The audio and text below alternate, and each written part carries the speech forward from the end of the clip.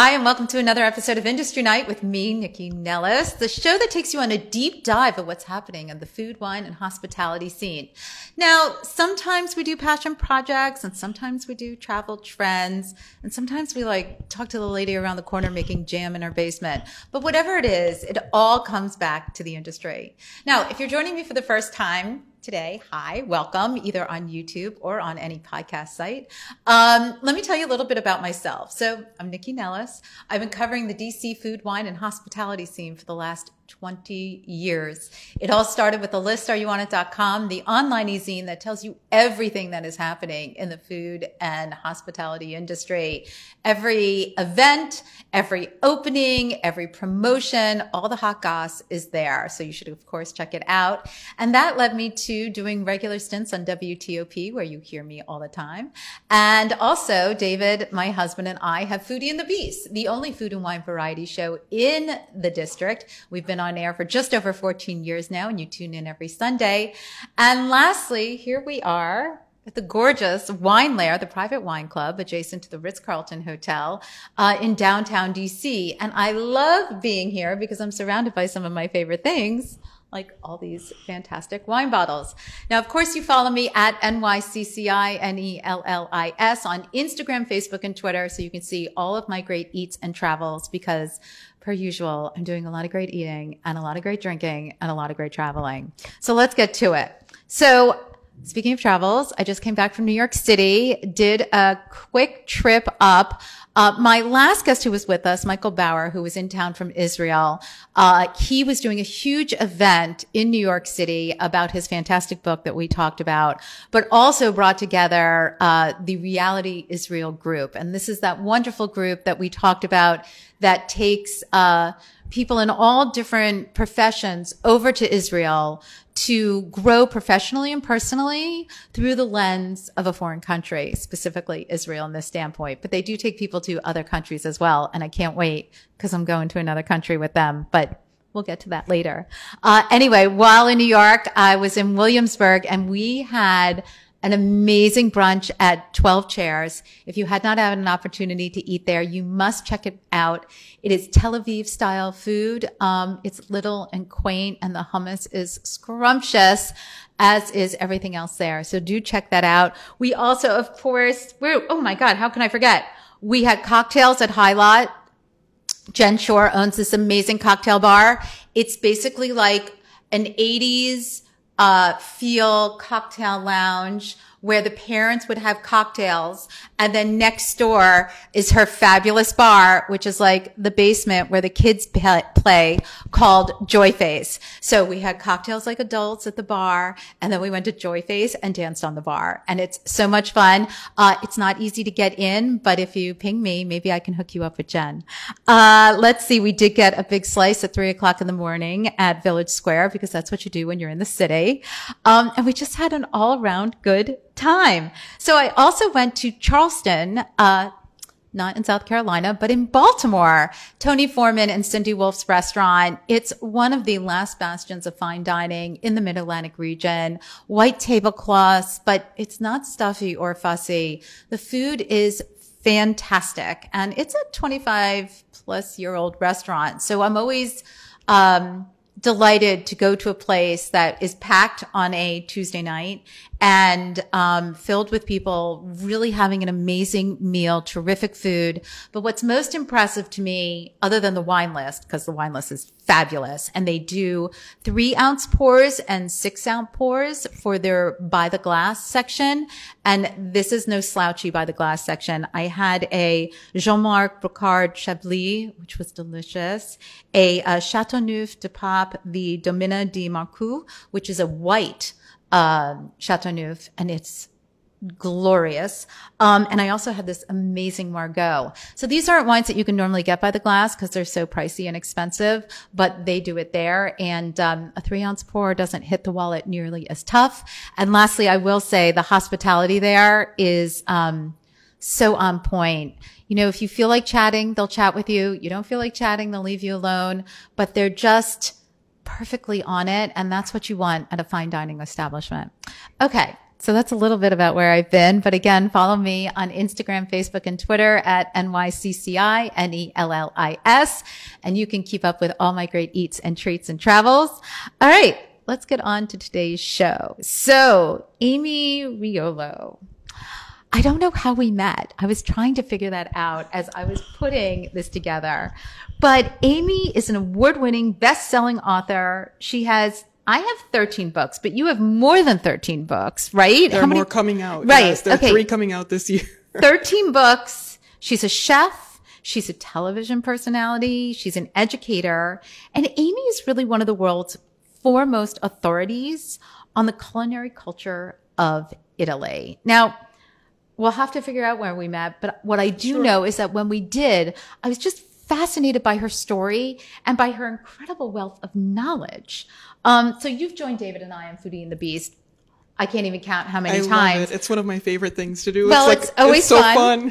But when you were on in January, because you were talking about all your fabulous products that you're now doing, I said, I got to get more of you. So that's why I invited you on Industry Night. So Amy, thank you so much for joining me today. Well, thank you for having me, Nikki. I feel the same way. I'd rather just hear you continue for the rest of the hour. We can talk about me later. Well, let's talk about you now. So let's just talk a little bit about you and your background, because I'm sure a lot of people are like an authority on Italian culture and cuisine. How does somebody get that status? Oh, thank you.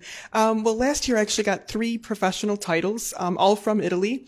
One was from the Italian Academy of the Mediterranean Diet in Calabria. There's an actual entity that's what they do is review who's doing what in the Mediterranean diet in the world. And they gave me an ambassadorship role for the U.S. for 2 years, which I'm very proud of. I was doing it anyway, so it's nice to have the title. And and you know the Italians like to give like accreditation where accreditation is due, right? Exactly. Then there's the Italian Association of Foreign Press that named me the Italian Ambassador of Cuisine in America last year also. And then a media agency in Rome called We the Italians named me an ambassador of Mediterranean cuisine of the entire Mediterranean. And that's very important to me because I value my role in what I do within Italy, but I've also worked a lot and done things around the Mediterranean. And I like talking about the synergy, you know, whether it's Israel or Egypt or Morocco or Italy. There's so much similarity to talk about too. And so it's nice to be able to do that as well. Well, it all falls under the Mediterranean, correct, which we'll get into. But how did you get from where you grew up as a little girl to here? So where did your passion for all things Italian come from? You know, it's a long story. I grew up in a town where, well, we have like 45 minutes. So, you know, figure that out. Sure. Okay, great. So I'm from Western New York State, a small town called Jamestown, New York. I was born and raised there. I lived on a street, in a rural area. It was just my grandparents and my parents and myself. So it was very similar to what people would grow up in rural Italy. It wasn't like a Kaiserslautern environment. And then I started going to school, and a lot of people in the school were of Swedish descent. So I was very different than them, you know, in appearance. Right, dark hair, other right. things. And I was always, when I would hear my family talk about something Italian, there was this close sense of closeness and a sense of familiarity and endearment and all of that kind of thing. So I wanted to always explore that a little bit more. And, you know, fast forward later on in life, when I went to Italy for the first time, I realized that everybody on this side of the pond had a twin in Italy. We all, you know, Uncle Vito here had somebody over there who looked like exactly like him, and just one was speaking in English and one was speaking in Italian. And, you know, they looked at me and it was the first place in my life when I went back to Calabria that nobody asked me where I was from. They never asked me. They just assumed I was from there. And, you know, Now, did you already speak Italian? Like, did you grow up in an Italian speaking household? No. Okay. It was all English because, like a lot of other Italian Americans, we had lost the language, you know, and in those days when people were coming, there was a lot of discrimination and prejudice. And not only did they not teach their kids because it wasn't that they didn't want to send the language, but they wanted to give them more opportunities. Right. They want everybody to blend in. Just speak English, you know, and that crossed over other cultures too. So we were a victim of that kind of mentality. So I always wanted to learn Italian, but I didn't have it. But by the time I went to Italy for the first time and everybody was just speaking with me, I think it was in my DNA because I just kind of absorbed it. And I spoke back in Italian and I didn't have to really formally study. I mean, I'd formally studied other languages, but not Italian. So that also meant a lot to me because then when I learned Italian, finally, I was able to really communicate with my family, have conversations that you wouldn't get to have through a translator or through, you know, a telephone or something like that. And it changed my world because I felt like I found my place. I felt like I found who I was, my sense in the world, and also to be that bridge between the relatives here and the relatives there meant the world to me. And so I wanted to do everything in that capacity. It had nothing to do with a career, just, for my own sense of well-being and also for this relationship. And I had heard a long time ago that the great grandparents that came here all wanted to go back, but they couldn't. Sure. And there was my one paternal great grandfather who was actually saving money in his backyard. They didn't believe in banks in those days. He was saving money in the backyard to go back to Italy, and he never made it. And so when I go back, I feel like I'm living his legacy. I don't know why, but it became very important to me. And once that happened, I would just noticed like how much healthier people were there. And I said, we have the same DNA, we have the same genes. Why are we not all this way? Well, a lot of the lifestyle got lost. A lot of the daily traditions, the really rich traditions that people just kind of quote unquote don't have time for in America got lost. And I said, that's what we need to discover. So I said, I want to bring this back to the United States, but it was really just for my family. I wanted to help my own relatives. And later on it grew. I was like, no, there are a lot of people that need this. But what was it that you were noticing? First of all, let's talk about Calabria because it's not an overlooked region, but when people are traveling to Italy, they may not know what the region of Calabria is. Sure. They think Tuscany or they think up north or Sicily. Do you know what I mean? They think of different regions, Exactly. Florence, Rome, Milan, big cities. Right. So tell us about Calabria. So Calabria is the southernmost region. And I like the way you say it much better than the way I say it. Go ahead. Thank you. It's the southernmost region on the boot, right before you get to Sicily. If you're driving by car from Rome to Sicily, for example, you have to cross through Calabria and take a ferry to get from there through the Strait of Messina into Sicily. And it was a strong Greek hold. During Magna Graecia times, they came to Calabria first. And Pythagoras actually had a school in Crotone, which is where my family's from, on the Ionian Sea.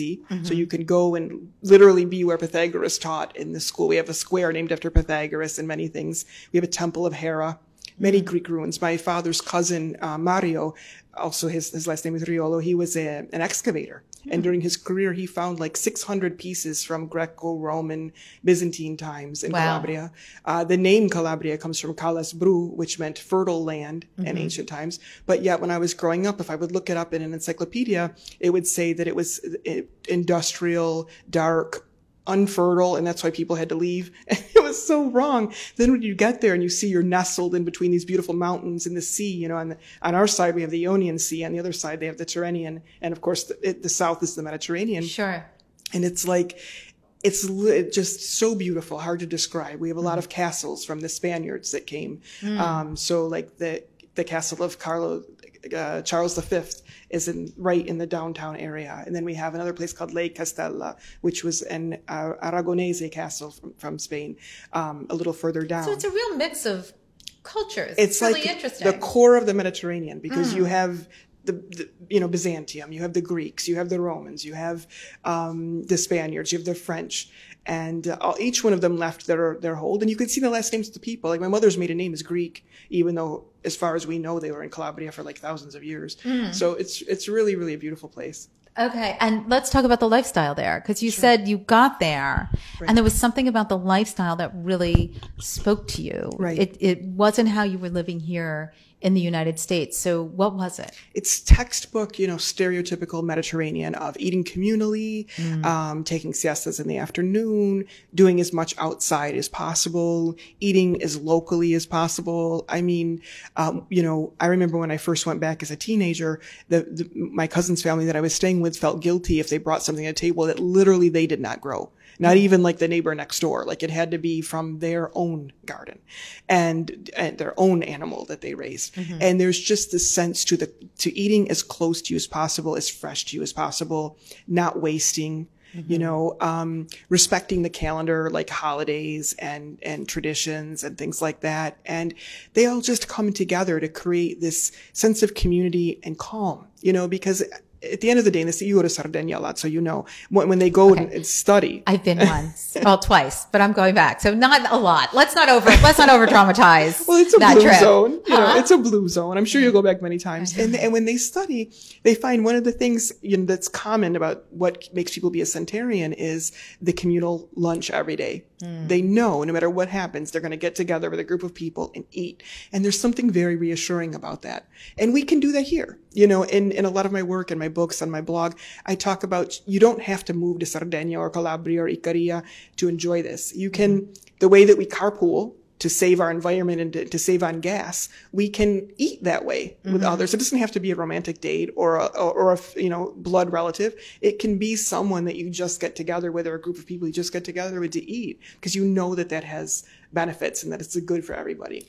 Well, I think I think if you look through history in the United States, especially after the Industrial Revolution and probably post World War II, not only were people trying to shed their roots in order to fit in and be Americans. But I think there was this sort of propaganda that wasting was showed that you had a lot, you know, you could waste because you had so much. Right. There was sort of a pride in wasting food, throwing things away. Do you know what I'm talking about? And it's so important. Not respecting the food that you have, you know, especially, and then obviously there was the commercialization of food and the industrialization of food and all the processed food. So there's so many things that got built up during that time period that I really do believe that people are trying to find ways to dismantle now because our health clearly is a problem and our earth is clearly in a problem. So all these things do need to be fixed in order for all of us to live well, including the planet we live on. So when you came back here and you decided, okay, I'm going to pass this on to my family, but where was that next step to business or writing or cooking? Or how did you figure that part out? It took a while. It was literally just family. And I was working at that time in the fashion industry. I had a completely different outlook on life. I thought that food was just something that women did. I never thought it would be Did you cook? A career. Were you a cook? I cooked for my family and, you know, different people did different things. So my mom would dabble in catering and my grandfather was a cook in the army, you know, so I had like different things that I'd make to different people. My grandmother, of course, I baked with her, but I never thought about it as a profession. And then I went through a serious illness myself, and I was legally disabled for 3 years and in bed. And I thought about, you know, if I live, like one of the good things about being that unwell is that it gives you a lot of clarity. All of the clutter in your mind just goes away because there's no purpose for it anymore. Right. So it was a very clear time, and I kept thinking, you know, what would I do if I lived? Like, because I would want to do something really, really worthy of this life that, you know, we have. And I just kept hearing cook and write.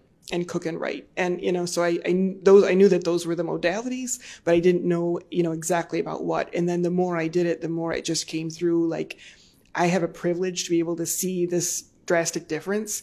And, you know, maybe I can help inspire some people to do things a little differently, including myself. And if I have a shot at it, I'll try it. And then I wanted to also have this, portraying the cultures. So it wasn't just like someone telling you, hey, eat this because it's better for you or because you'll live longer, but it's like, this is why. Well, because it's a lifestyle, right? I mean, I think that's what's so, you know, when people talk about the Mediterranean diet, which I find almost offensive because it's not a diet. It's, yes, I guess, depending on how you use the nutritional terminology, diet, but it's not a diet specifically to lose weight. It is a lifestyle. It's not like low carb or keto or whatever the diet du jour is, you know, to lose weight. This is about how to live. Right. So you sort of, how did you evolve to that? Because did you sort of commingle, like, did you sort of come up at the same time as these sort of traditions were becoming rich again? Like, how did it all happen? No, I was really on the cusp of the Mediterranean diet, and I kind of just happened into it because I was at the time when I was writing, I was trying to write books about Calabria. Nobody knew where Calabria was. Right. And at that time, also in the food industry and in the writing industry, every ethnicity had a box. And so, like, you know, if you were Spanish and Jose Andres already got there, like, sorry. Doesn't matter if you're from Barcelona or somewhere else. I know, it's just so ridiculous because when we talk about the regionality, like what's being made and grown and put on the plate in the south of Italy is totally different than what's going on in mid-Italy and what's going on up in the north, right? I mean, it's incredible. Exactly. But nobody cared. And so I needed to work. And I didn't care, so it doesn't matter. I had this new lease on life and that was just taken. And then I was also doing a lot of cultural bridge building work just as a volunteer with NGOs and nonprofits and things on my own. I was traveling a lot to North Africa and the Middle East, and Cooking Light magazine said, we consider you to be a North African expert. Would you do an article on Morocco for us? So I was like, sure. And then I had been spending a lot of time in Egypt because of a nonprofit that I was chairing there. And, then that led me to my second book. And because nobody else was writing. What was your first book? My first book was called Arabian Delights. Okay. Recipes and princely entertaining ideas from the Arabian Peninsula. Cool. And with that, I was in Saudi Arabia. I was a guest of the Royal Protocol. And they asked me, my publisher had literally turned me down. I was staying in guest palaces, and they turned me down in the palace office for my book, which was on Calabria. Then I tried to do a Mediterranean diet one. They said, no, there's a lot of those. You're an unknown author. And they said, do you have any other ideas? And I was like, look, I'm in a palace right now in Saudi Arabia. Like, in Saudi Arabia. No, I don't have any other Right. ideas. That was the last thing from my mind. And then they said, that's the book we want. Nobody's written about that before. Nobody's talked about that. So I said, okay, but if I do because it. honestly, when we think of Saudi Arabia, we're not thinking about the cuisine. Right. Right? And I said, but I want to talk about the whole peninsula, everybody who was there, all the monotheistic faiths, do history, do culture, and put it in food. So I did that. And then I got the offer for the Egyptian book. And so I started working on that. Same idea, though. I wanted to put a lot of culture in there, the pharaonic times, the Jewish times, the Christian, everything that was in there, all the different Muslim caliphates. And that went on to be very successful. And it went into second edition. And it won the World Gourmand Award in Paris. And so then I'm still trying to talk about Italy, but nobody's letting me talk about Italy in America until I go to Abu Dhabi. And I'm doing and they said, sure, you're Italian. You could talk about Italy. I was like, but don't you have other Italians? They was like, yeah, but you're different. You could, and I was like, oh, okay. So I started talking about Italian food in Abu Dhabi. Then the American Diabetes Association and I met. I told them about my idea for a book. And they said, okay, why don't you do a Mediterranean diabetes cookbook for us? Because at that time, a lot of the books with the American Diabetes Association were, and it's not that way anymore. I mean, but they were bland. They were it was bland. really about bland, Iceberg lettuce, Yes. grilled chicken. But then on the cover, they'd have a chocolate cake made with like a fake artificial sweetener. which is also bad for you. Yeah. And I said, you need to have things like the way that the fishermen eat in Italy or the way that the shepherds eat in Spain. Like that's what we should be eating. And they were like, okay, send us a proposal. So I did. And that went on to become very successful. And then they started doing other books of other cultures. And my book was their best-selling book and won the Nautilus Award. And then that came out in second edition. Okay. And so then I said, by then the Mediterranean diet started to become a thing. Right. So I said, okay, there's a place. The world wants it. I know it. I'm gonna go with But that. how did you sort of deep dive? I mean, I know you, with your family in Calabria, you found the culture and it resonated with you.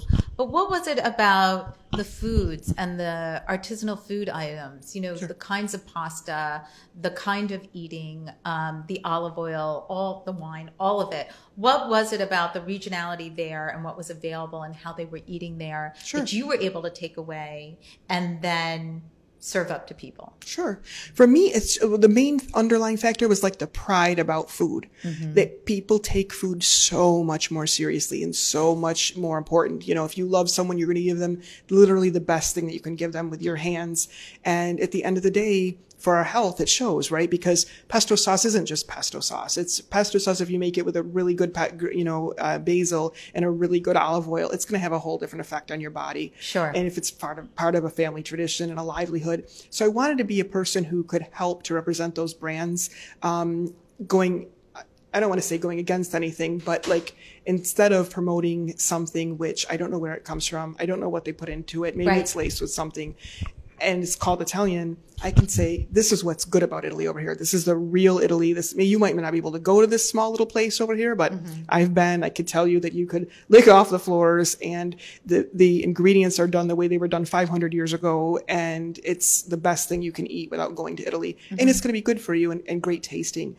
And so that was kind of where that started. And then because the Italian Trade Agency often invites me to go with them to Vini Italy or the slow food olive oil conferences in Italy and things, I was meeting the best producers. So it was really easy to be able to not only to taste things, but they would say, if you want to come and visit our place, we can show you around, we can let you taste things. And it became a wonderful experience because you're literally part of a family's history. And my great grandfather started this because of this. And none of these producers are in it for money. Their money's a byproduct, and yes, they want to be alive and they want to do as well as they can, but they're all in it to pass down a tradition, to make sure that they provide their product to the world, to keep history alive. And that's what I love. And so, as soon as, it became possible, I met my, importer, who at the time I didn't even realize he was importing. I just knew, Stefano Ferrari had this store in Bedford, Pennsylvania called Lifestyle. And it's just this gorgeous little import store, like you're being in Milan, but you're in the middle of central Pennsylvania. Okay. And, he had seen me in Italy at one of these olive oil conferences. He said, you should have your own, label. You should have your own olive oil. And I said, I would love that, but I have no idea how to take care of it. Was that hard for you? Because you sort of were already bringing other products to the forefront here, right? Especially in this region. Correct. You would bring in olive oil makers or chefs. You would bring in people to showcase what they were doing. Exactly. So was that hard for you to do? Because you were like, oh, I don't want to not give them something. No, not at all. Because actually a lot of them had stopped. Especially I had one gentleman working with a great friend of mine who's Greek American, and I was always bringing in his oil, which I loved. It was a great Koroniki olive oil, and he stopped doing it. And so it was also like a little bit of I couldn't get other people's stuff. And with the products that I brought in, that was also a caveat. I said it has to be. I'm not going to bring in the same thing so and so is doing and just put my face on it. Like it has to be unique. It has to make sense to me. I have to be able to talk about the health properties of it, or is it a unique cultivar of olive that they don't have here yet in the States? Is it a special type of something that have a story behind it that was unique to me? And so are the products that you have, sure. Can we get the box, please? Do you guys mind handing that to me? Because since we're talking about it, we might as well look at it because it's beautiful. Thank you. Thank you so much. Thank you. Okay. So we now distribute this box through d'Italia. It's called the Amiriolo Italian Primi Essentials gift box. And it tells you basically everything that you need to create great first course Italian foods. Because as you know, the first course is the main part of the meal in Italy. And that's what I wanted to be able to do. And they also had to have quality, but they had to have a health component and really great flavor. Well, and so because I'm sure a lot of people are like, I can go to my store and get pasta, and I can go to my store and get olive oil, but let's talk about, we're obsessed with this pasta. So let's talk about this pasta. So these are the maccheroni pugliesi, which come from Pasta Marella, which is in Puglia, Italy.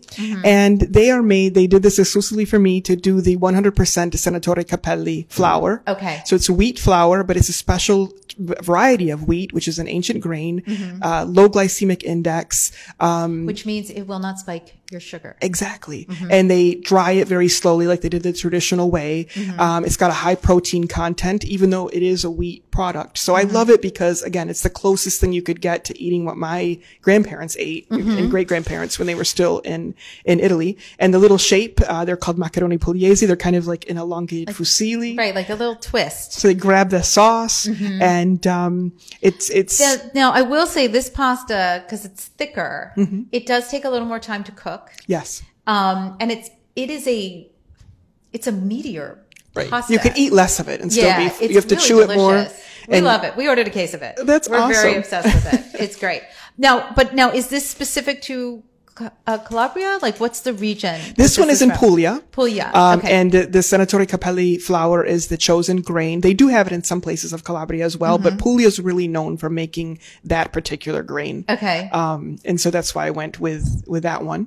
And I will tell people, when you order this box, I remember when, we got this pasta, I was like, I'm going to need two, this is not going to be enough. Right. But it's plenty more than plenty for two people. Because it's filling. It's much more filling than it looks. And so delicious. Okay. So what else did we put in this box? We have the olive oil. So we talked a lot about this. So this is Right. Because let's talk about olive oil. You said you carried a Greek olive oil, but this is Italian. But, there's so many olive oils on the market. Yes. And people are confused by the olive oil because for a long time, people said, oh, well, if you're, cooking, you don't need to use an expensive olive oil because it's just, you're throwing it away kind of thing. But you disagree with that sentiment. So I do. And it doesn't necessarily have to be expensive, but I think you should always use the best quality olive oil that you can, extra virgin olive oil, when you can, because it goes into your body and a little bit of it goes a long way. I have a whole chapter in my 5th book about all of the benefits that olive oil can do for our bodies and our minds, preventing a lot of diseases and tumors and things like that, against inflammation. And just through cooking with it, just for using it in your everyday life? Exactly. I mean, you could, if you didn't want to cook with it, you could just drink it, or you could cook with it. But if you get a couple tablespoons of good quality olive oil in your diet, it definitely makes a difference. Because say you're putting it on spinach and you're sauteing spinach and olive oil and garlic, you will get the benefits of the spinach, plus you get the benefits of the olive oil. But then the olive oil, the polyphenols, the antioxidants in the olive oil and the nutrients help to coax more nutrients out of the spinach. So you get more of the folate and the fiber and the different things that are in the spinach. See, I think that's such an important point. So if you're using a big name brand olive oil, you really don't know how much olive oil is in there, because of the things that are not accredited. Exactly. Olive oil in the stores is one of them. Right. So it could say olive oil from Greece or olive oil from Italy. Right. But you really don't know how much of that is actually, from the region. Exactly. And so therefore it could be a mix of lots of oils and other oils. Right. Which They might have been defeats the heated. purpose. Yeah. It could have been heated, which, kind of does a lot of damage. It could be older than we know. It could be, the olives might not have been treated properly or pressed at the right time. There's so many different steps. So all olives are good from all countries when they're on the little branch and they're ripe and they're ready to be picked. No problem with them. Some cultivars, there's about 1,200 now in the world, varieties. Some naturally have a little bit more polyphenols than others, but they're all good, healthy fats if they're picked at the right time, pressed at the right time, stored at the right time, and consumed within the right time.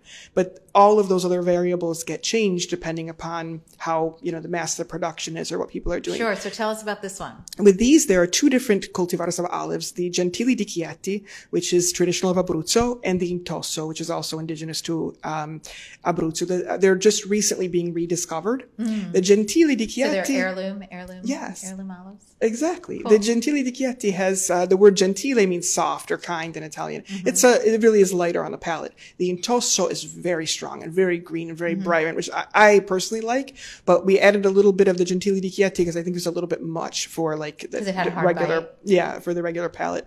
It's got a 0.2% acidity rate. So with extra virgin olive oil, in order to be legally defined, is that in the US, it has to have 0.8% acidity or less. Mine is 0.2. So it's very, very low. Okay. A lot of the ones at the supermarket don't even test, or you don't even know, and you can't know. A lot of it is so much marketing, right? It's just, so for people, we all probably have heard of extra virgin. Sure. Or extra virgin. But what does that really mean? That's all just about the acidity rate. Bastardized, right? So again, it's to deal with the acidity rate. So if it's 0.8% or less, they can legally call it extra virgin olive oil. And if it's more than 0.8, then it becomes a virgin. Okay. And then at 1.2 or something, it becomes pure, which is basically like the stuff you use for making soap or, other things. Okay. But extra virgin, so you want a 0.8% acidity rate or less, but you're going to be hard pressed for people to be able to find that out with a lot of the companies. If it's from a single estate in Italy and Spain and Greece and Morocco, whatever, it's going to be that. And you don't have to worry because that's what single estates and I think that's so important. So on this show, we talk a lot about that with wine. Right. That single estate wines, it's just from that estate. So you're not getting grapes from other places. It's literally coming from what you're looking at. Exactly. And the same can apply to olive oil. Right. So you may be paying a little bit more for a single estate olive oil, but you know that it's all from the same place. Right. And you're getting that farmer's olives pressed. Exactly. You're getting flavor. You're knowing that they're treated it well because they put their name on it. And in Italy, this serious offense. If you say something's extra virgin and it's not, you're really going to get into trouble. And they go and they check and they, they're kept up on. In America, you could put this and put the word extra virgin on it and no one's going to do anything. No, right. So that's a little problem. But now we have the North American Olive Oil Association and they're working to put some controls and some labels. So hopefully that will continue to grow. But to be able to trace those things is really important and to use it within as close to the harvest time as you can. So like harvest usually is in the fall, depending upon, even within Italy, it changes depending upon the microclimate and the sea and the mountains and things. But it could be September, it could be early October, it could be early November. Mine is usually end of October, early November. Then by the time they pick it, press it, bottle it, you're talking like December. Then it comes on the container to America. So I usually don't have the last year's harvest until the beginning of the new year, but that's the freshest one. That's the most recent one. Okay. And if you consume it within that year, you get all of the antioxidants, that are available. After a year, you start to lose about 30% per year. Right. I mean, it is a fresh food product. Exactly. So these things don't last forever. And I think, again, for people who live in the States, we're so conditioned for stabilized food. Right. That food's not supposed to go to bad. Do you know what I mean? That food's supposed to last. And that's really not natural. Do I really have to throw my spices away after a year? Do I really have to? Yes, you do. They're ineffective. It's so funny. I know, it's weird. And then they wonder why the food doesn't taste like anything. Okay, so I want to talk about one or two more products in here, but then I want to get to the current book and talk about the future books you're doing. Okay, let's talk about the vinegar. So this is vinegar, but it says dressing. Yes. But so tell me about that. It's a white balsamic. And so I changed, with a new label, I'm changing it to condiment because dressing in America means a certain thing different than what dressing means in Italy. It's just white balsamic vinegar, meaning it's just the must from Trebbiano grapes. That's it. There's no caramel. There's no sugar. And if you look at commercially prepared, balsamics, whether they're white or full colored, they are going to have a lot of caramel in them, a lot of sugar to give them the sweet taste. This is very sweet, but it's just done from the aging. Just natural, just the one grape. There's nothing else in there. The real balsamic, not the white, the natural balsamic from Modena? Correct. Is it Modena? Yes. Yeah. So from Modena, that does not have additives in it, no. right? When if it's done right, it's all, that one, the reason it has color is because it has different grapes in it, like the Lambrusco and other grapes, so it has that beautiful dark, rich color. An excellent use of Lambrusco. Yes. And they, age it in different barrels over a different amount of time, so it's only the aging that makes it sweet, and that's why it's so expensive. But to the unknowing palate, caramel can taste that way, and it's a lot easier. If you don't have a 1-year-old balsamic, add some caramel, add some sugar to it, and then say, oh, I like the taste of this one better than that one. No, you like the taste of vinegar and caramel, not the taste of the actual vinegar. And for one moment, can we just take a sidebar and talk about balsamic glaze? Sure. Because when I was in Italy about 10 years ago, we were staying in Umbria and we were at a house and they had a bottle of balsamic glaze, which like at the time, that I had not really seen before. Sure. And now it's kind of ubiquitous. You can get it anywhere, but is it just junk or is it boiled down? No, you could get really good saba that's boiled down, balsamic vinegar and that, works wonderful on meats. And it's like a chicken. great finishing. Yes. Like I just do a little drizzle over veggies or, after a dish is done, just a little drizzle. It's so yummy, but I want to make sure what I'm buying is wholesome and not junk. Just look for the ingredients, make sure there are no additives. And at that level, it should tell you aged this way, That makes sense. But it is just boiled down, right? Is that kind of what it is? Definitely. All right, great. All right. Last thing, let's talk about, I don't know, do you want to talk about the rice or do you want to talk about the condiment? Sure. Let's talk about the pesto. Okay, let's talk about the pesto. One. Okay. So this goes great with a pasta. It's a sun-dried red pesto, and it's made from the Anfoso company in Liguria. So, Liguria, Genova, this is where they get all the Genovese basil. It's a DOP Genovese basil in it, but also the sun-dried red tomatoes and their olive oil from the Anfoso company, which is made from the Tajasca cultivar. Wonderful, very buttery kind of olive flavor, and the pine nuts, and it's great. You can put it on crostini, you can put it with this pasta. That's what we did. We put it on crostini. I could put it with risotto, sometimes an eggplant. But leftover meat, leftover seafood, you're not sure what to do. Just put a little bit of that on it and it has a whole new life. Yeah. I love that.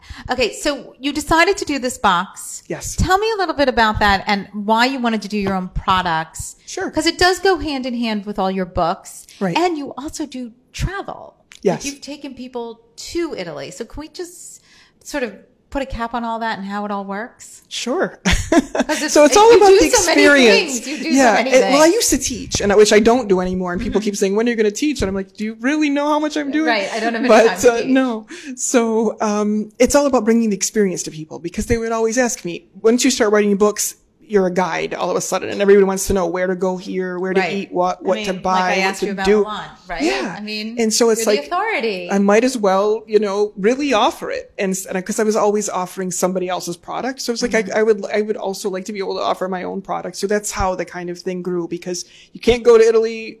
You can eat this, or you go to Italy, but you want to come home and still go back. You can Right. have this. With the tours, it also became a way of, looking at people and seeing how hopefully they get a little bit of joy in their life after a couple hour class, and maybe they learn how to make pasta from scratch for the first time, or they learn that, eating more, planning their meals around fiber, like these delicious vegetables instead of meat might, add a couple years onto their life or something. And they have these light bulb moments. And I said to myself, if I were able to take them to Italy, to Greece, to Morocco, to Turkey, and to be able to spend more time with them and show them the way people are living this way, not just like from an outsider, watch this, but we have scholars come in and give presentations. We go to actual community events. We get people from the community that do things with us. Well, I think what's so important with travel is to hear the stories of the people. Right. We're in the land that you're traveling, right? And I mean, I think a lot of people are kind of shy about tour guides and things like that. Right. But you can look at the art, but if you don't know the story to it, it loses its richness. Exactly. I mean, you're losing what you could really be learning from it. Same thing goes for food on your plate or the wine that you're drinking. When you travel, Right. knowing about where you are, the history, and why it's on your plate the way it is so important. Definitely. Because at the end of the day, that's what makes me want to eat well. It's not just to eat well. It's because, if I eat it this way, then I'm honoring so-and-so. And I think that's really important, as well as the people we're eating with. Even, for example, when we go to Morocco, a lot of times we go to the same places with different groups. We continuously, even though there are two of us as guides, we work with other guides, local, on the ground, one to handle logistics, but also because, sometimes that guide will stop and do something inadvertently, like it's just part of something that he does in his daily life. Right. And that little action will encapsulate like the whole culture. And you can turn back to the group and say, do you see that? Do you know why they did it? Do you know? Because that dates back to this, this, and this. And they're like, what? Isn't that What? fascinating? I love that. Yeah. That is really cool. So now, obviously, we had the pandemic. Right. So that put a little kink in travel. But is that something that Definitely. you're still looking to do? I know you're writing all these books, but is that Yes. something that's coming with the books? Like, are you putting them hand in hand? What does that Definitely. look So like like for you? even the photography in my books now is from tours. So this cover of this Mediterranean lifestyle book is from a place we take people in Ikaria, in Greece. And so and the products, instead of just saying, buy good quality this, I can say buy my or other good quality, which is nice. Still doing small group tours to Greece and Morocco, meaning like if people have a group of friends, coworkers, family members, they all want to go together as a unit, let us know when, we'll make the dream trip You'll do the happen for trip. you. And love that. I like it better that way than just working with one off, like, hey, we're going on May 14th to May 18th. Do you want to come with us? It's nice for those places, and it gives them a little bit more of an intimate experience. So we're doing that. And then, I have the Calabria trip, also coming up this year. So if anybody's interested in Calabria, they can let me know. And that I work with the Librandi winery in Calabria. The wife of one of the sons has a company called Tasty Tours. So we design the tours together, and it's really, really wonderful. I bet. It sounds fantastic. It just sounds like such an interesting way to see the country through the eyes of the people who live there, right? Yes. Which is Yes. the whole point. All right, let's get into your books. Sure. So your newest one is Mediterranean Lifestyle for Dummies. Correct. Which I'm sure a lot of people are like, how dumb do you have to be to not know Mediterranean lifestyle? But as we talked during the beginning of the show, we talked about the fact that this is not a diet like you lose weight. I mean, you can lose weight, but it's really a way of life. Right. So can we talk about some of the tenets of the Mediterranean lifestyle and how this book is so comprehensive. Thank you. I mean, you better be smarter than dumb if you're reading it, because there's a lot of intel in here. Thank Can you. we talk about how you take people through it? Sure. Well, I wanted to talk about every single thing that gets left out of most Mediterranean diet discussions and why it doesn't work. Because I ran into a friend of mine a couple of years ago, and she said, hey, my husband had a heart attack. I don't understand what's going on. We're doing the Mediterranean diet. How could he still have a heart attack? And, what am I doing wrong? And she told me about what she was eating. And from a nutritionist perspective, she wasn't eating anything wrong, but all of this stuff was missing.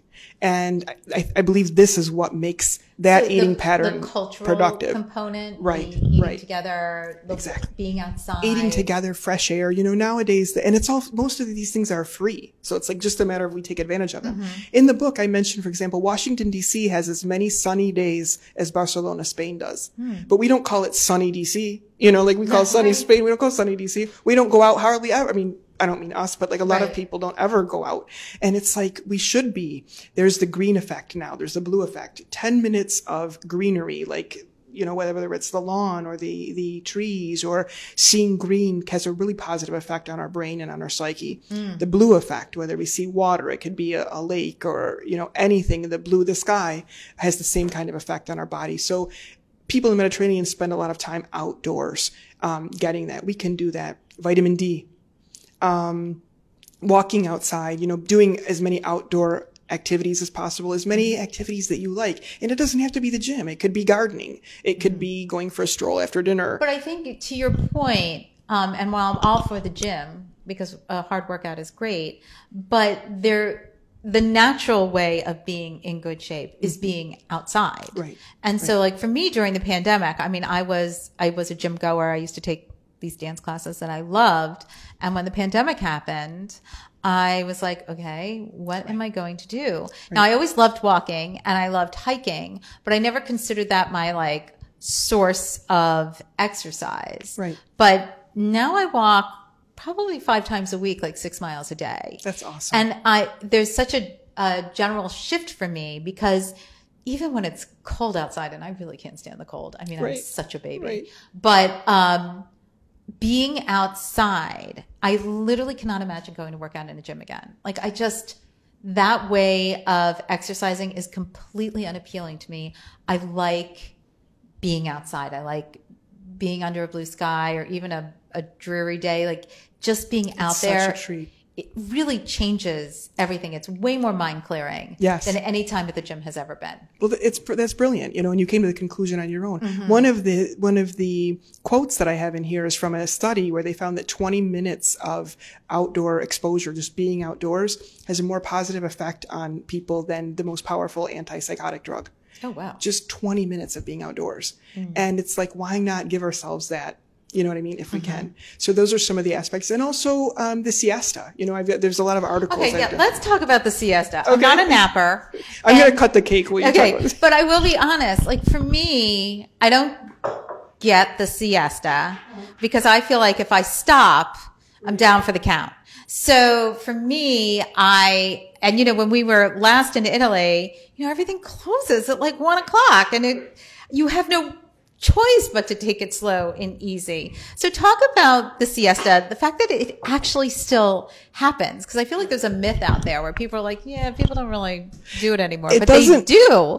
Well, the traditional culture does. And I'm trying to promote the traditional culture. So for those who don't, I don't want that to last too long. I want them to come back because a lot of places they still do. Like in Athens, you can go to a very, a hotel like this that's very exclusive and in a wonderful area. And they'll say, the pool is closed from this area. Please respect our local community hours of the siesta.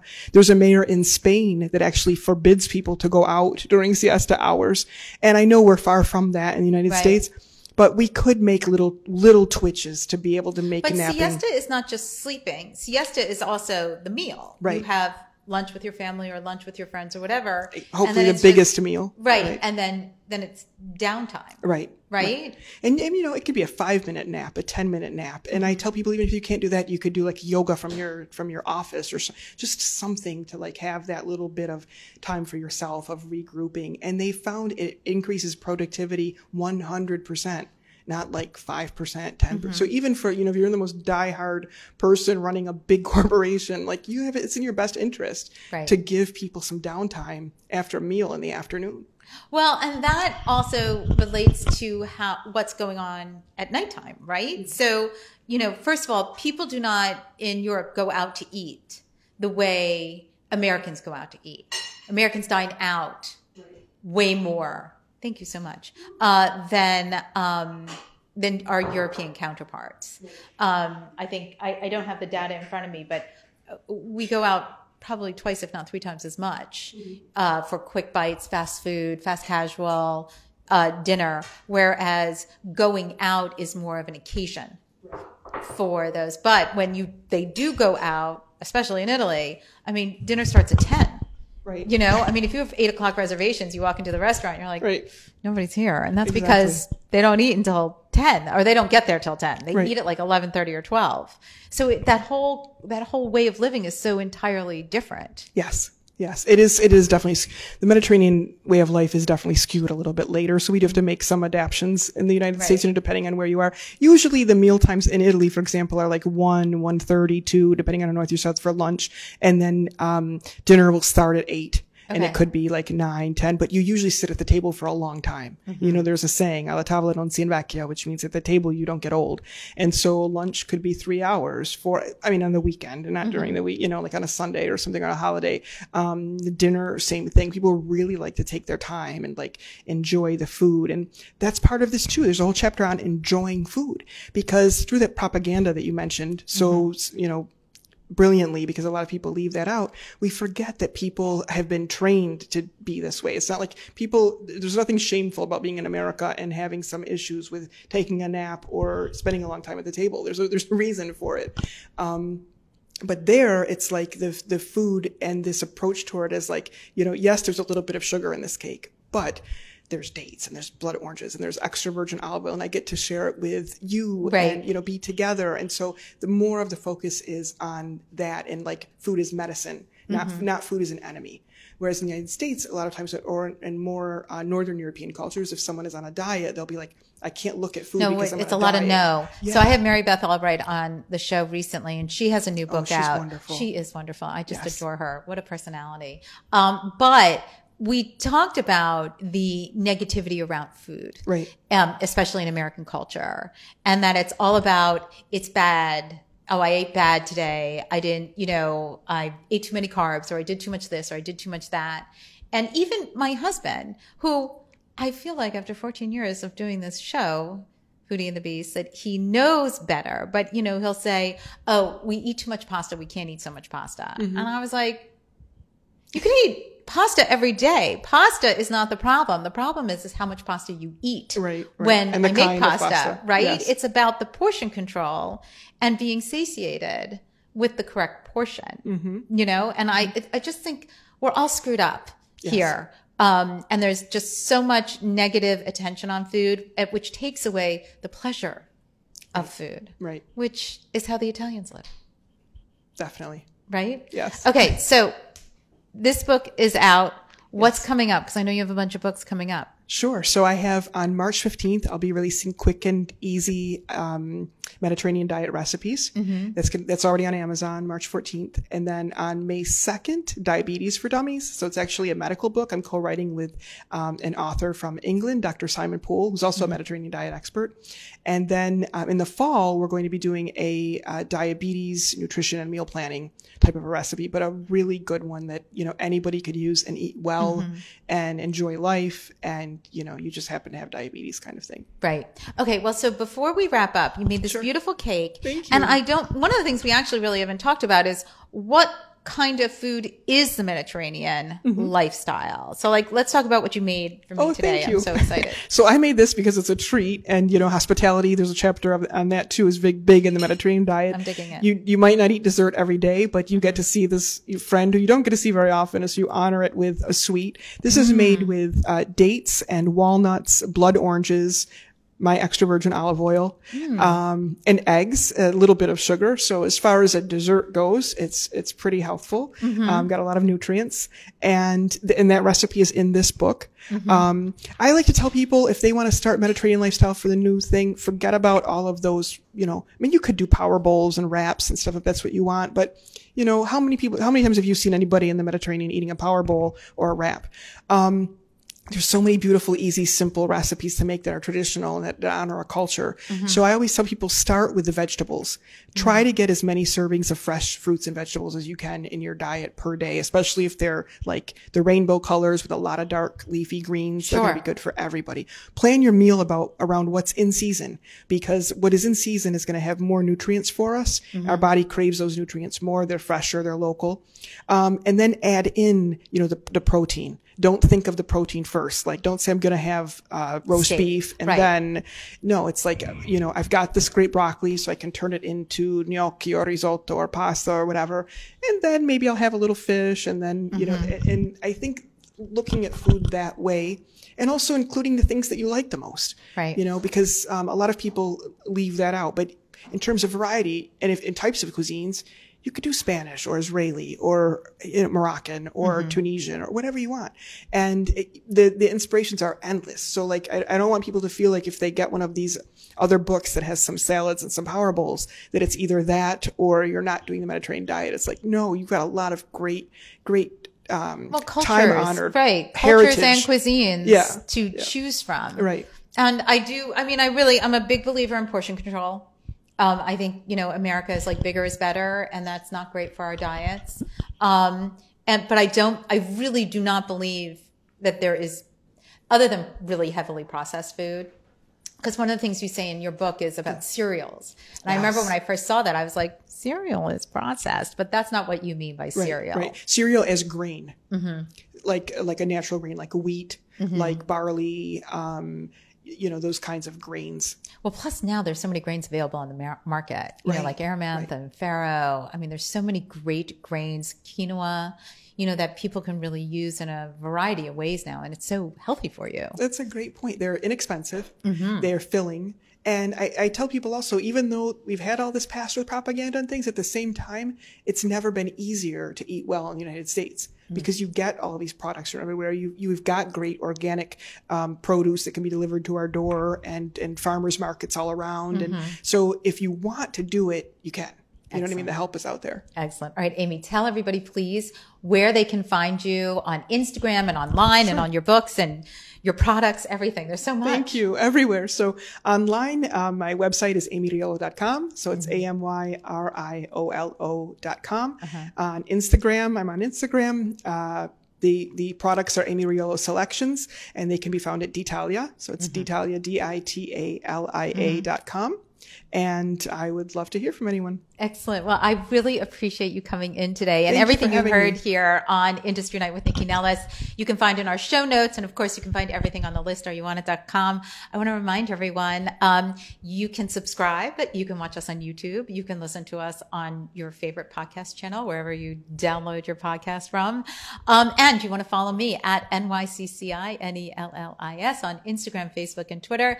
And, pop me some questions. If you're interested in what Amy and I talked about today or on any of the shows, I am happy to get back to you because there's so much incredible content out there. I want to thank you all for joining me today. I want to thank you for sitting with me for all this time and bringing me that delicious cake. You should make this cake.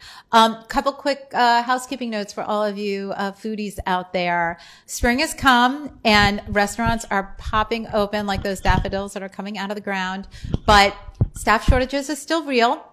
It's still a thing, and it's going to be around for a while. So just take your kindness pills before you dine out. Remember that the people who have you in their restaurant establishments want you to have a good time. They want you to come back. Nobody's looking for a battle. So take a deep breath, get out there and enjoy, and have a delicious week.